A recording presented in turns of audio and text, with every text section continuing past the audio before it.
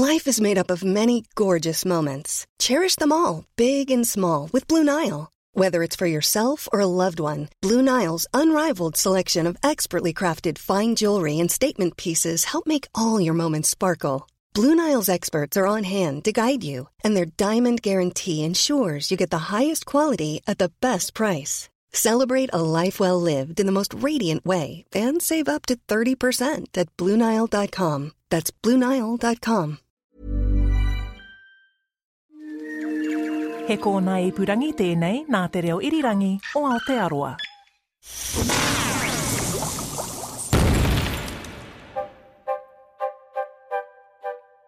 Kia ora and welcome to Elemental from RNZ, in which we're exploring all the elements on the periodic table alphabetically. I'm Alison Ballance. And I'm Alan Blackman from the Auckland University of Technology. This is episode, believe it or not, 41, and we're up to Krypton. Now, that might be a familiar name to many, but not for the element itself. But before we get to that, where did the name come from? It comes from the Greek kryptos, meaning hidden.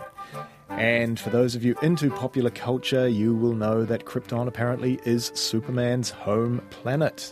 I used the word culture advisedly there. And I think you can tell that neither Alan or I actually know a lot about Krypton, the Superman planet. Obviously, I've heard of the legendary kryptonite as well, but I couldn't actually tell you what powers it has. Any help from you, Alan? Not really, no. Apparently radioactive fragments of Superman's home planet Krypton. Kryptonite is the go-to choice for anybody wanting to take him down, apparently, but on with the science, I think. So in real life, the very real Krypton.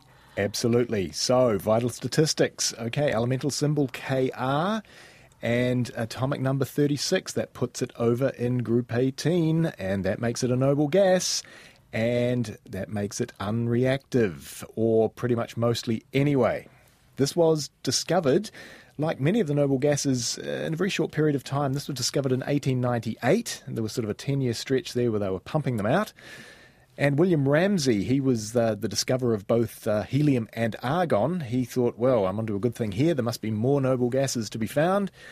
And so he took a sample of liquid argon, kept it cold, evaporated it very, very, very slowly. And he found that when he did that, they got a small amount of a gas that gave spectral lines that were not consistent with those of any known element. So he had himself a new element on his hands. And for all this great work he did, discovering these noble gases, he was awarded the Nobel Prize in Chemistry in 1904. Well, good for him. He found a few of those things. So apart from Krypton's superhero fame, I don't actually hear a lot about it. Yes, not the most well-known of elements. It is relatively rare. It is present in the air, but only to an extent of around about 1 part per million, which is not exactly truckloads. But that's our main source of krypton. That's where we get it from. So liquid air can be fractionally distilled to give krypton. Okay, now go ahead, surprise me. What do we use this rare, unreactive element for? Well, good question. So the fact that it is unreactive, save for a few krypton fluorides that are known, means that its only uses are going to be in its elemental form. What we find is that between 1960 and 1983, krypton, in fact, was the basis for the definition of the meter. So at that stage, the meter was defined as being 1,650,763.73 wavelengths of the red-orange 605 nanometer emission line of the krypton-86 isotope. Simple. Of course. Now, we talked about the meter bar quite recently, episode 39 to be precise, iridium. An iridium, yes indeed. So prior to 1960, the meter was defined in terms of self-same platinum iridium meter bar that was sitting in Paris. And since 1983, it has been redefined in terms of the speed of light. So we talked about the krypton-86 isotope there. Speaking of isotopes, there is a radioactive isotope of krypton, krypton-85, and that happened to be very, very important during the Cold War, because the only way to make krypton-85 was using nuclear reactors and in nuclear fuel reprocessing plants. And so measurement of the concentration of krypton-85 in the atmosphere gave both sides an idea of just how much nuclear material was being produced by the other side for use in nuclear weapons. Yeah, really important.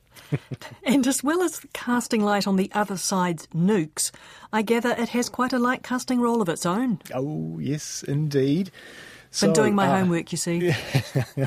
So back in the days, not too distant past anyway, when we all used incandescent light bulbs, krypton gas was used in very, very high performance incandescent bulbs. The reason being that you've got your tungsten filament in there. If you put krypton gas in there as well, then that really slowed down both the oxidation and the evaporation of the tungsten filament. So it led to longer life incandescent light bulbs, I guess, which were still energy hogs, which is why we all use LEDs today. Also, high-speed photography flash lamps. It finds use in those, A, because it's got a very, very fast response to electric current, so you get the flash when you want it, and it also emits a very nice blue-white light, which is what photographers are after. Probably most importantly for krypton is the krypton fluoride laser. This would be the most important use of krypton. This produces light of a wavelength 248 nanometers, which means you're out in the ultraviolet there.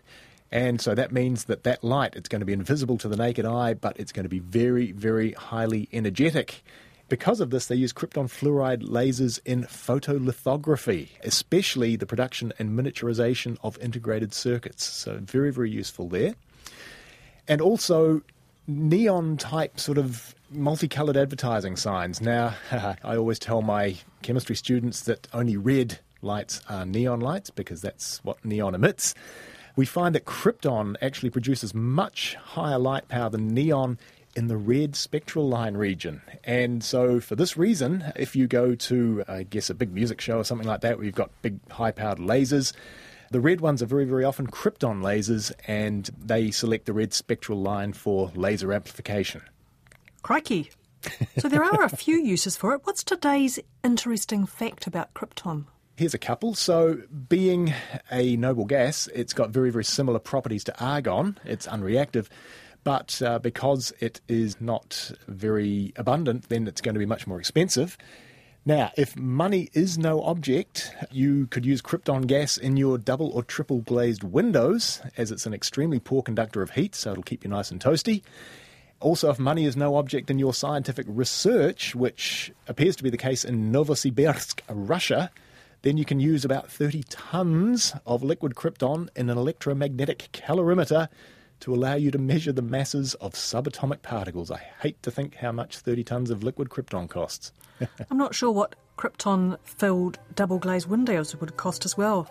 I reckon that those people who like pumping up their tyres with argon would like to do that. Absolutely. Yep, and if you can't remember the argon episode, or if you missed it first time round, why not head there for a listen?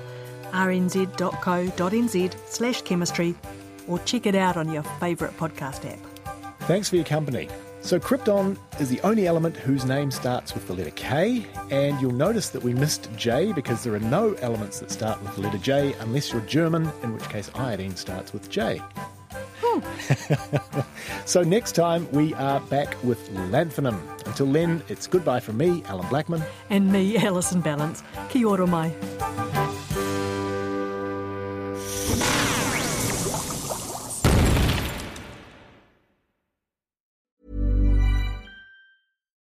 Botox Cosmetic, out of botulinum toxin A, FDA approved for over 20 years. So, talk to your specialist to see if Botox Cosmetic is right for you.